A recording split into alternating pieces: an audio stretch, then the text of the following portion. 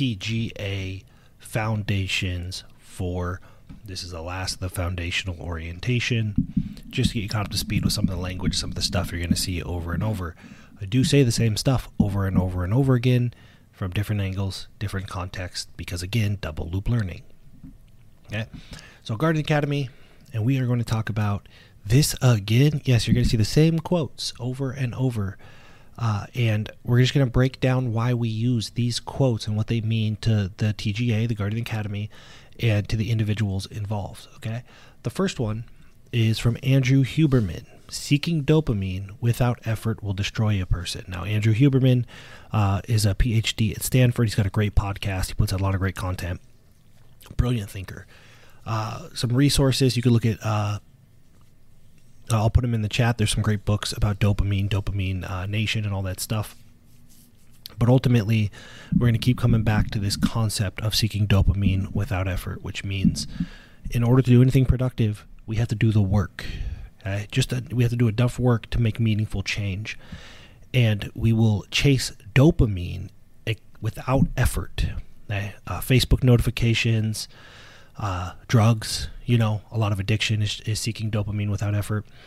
And that will destroy a person. It's always looking for, how do I get my emotional high without earning it?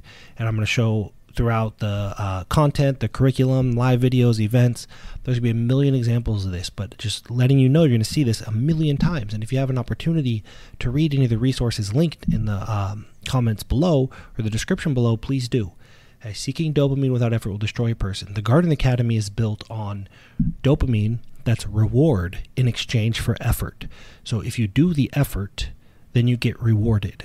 Okay, a lot of other projects out there, they're trying to say, hey, retweet this and we'll give you free stuff. And they do that over and over and over again.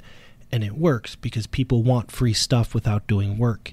It's only a matter of time before that becomes an issue, which we talk about in the adaptive dilemma, which I believe is the next module. And the second one is from Virginia Satir. Now, she is a pediatric psychologist, a child psychologist. And she says most prefer the certainty of misery to the misery of uncertainty. Now, what that means is, another way to say that is the devil you know.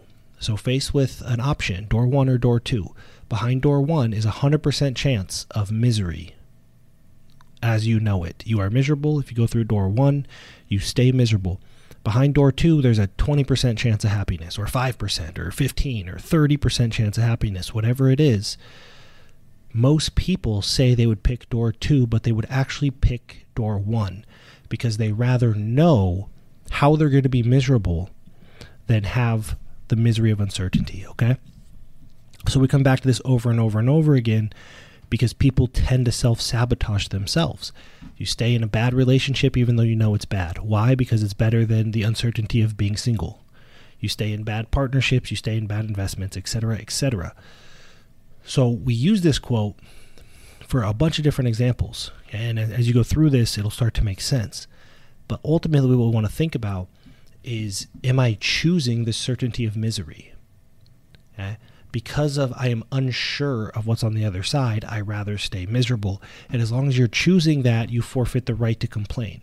So it's really, we use this quote in a lot of examples, but it's really a tool for you to make a decision, to opt back in.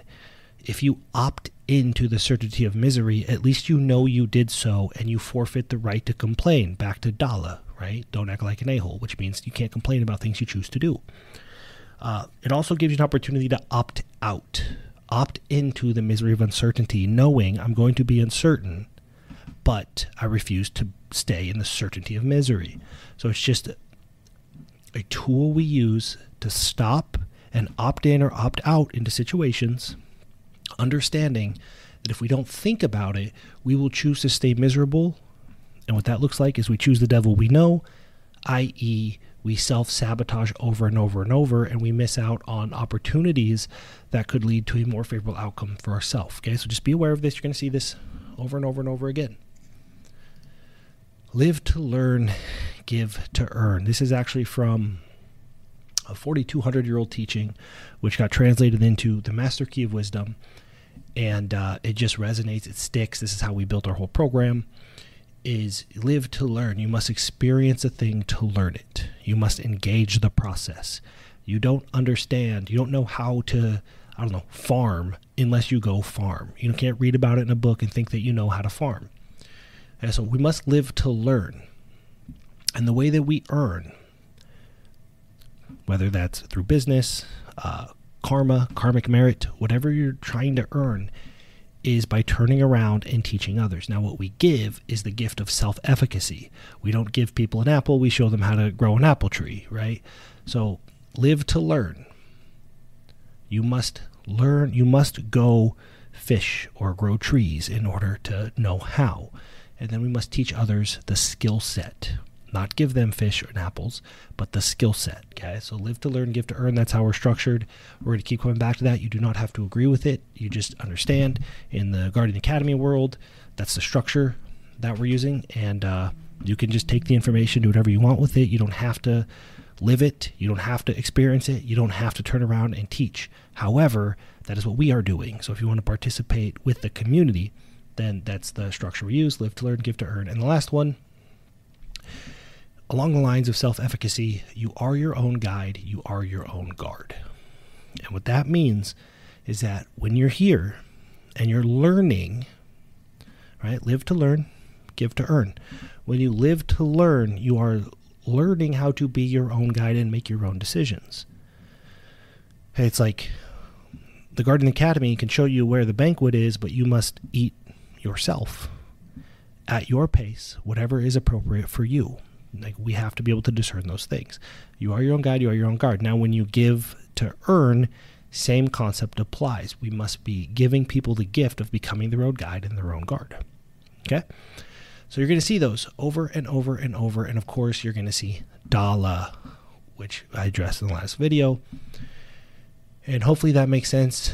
As you see it in action, as it comes up in conversation, you'll be able to identify, oh, that's what this actually means.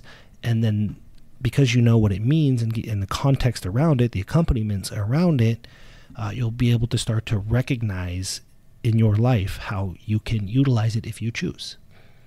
Okay, those are the quotes, and that is a wrap for just the TGA foundations. Get you all caught up and oriented.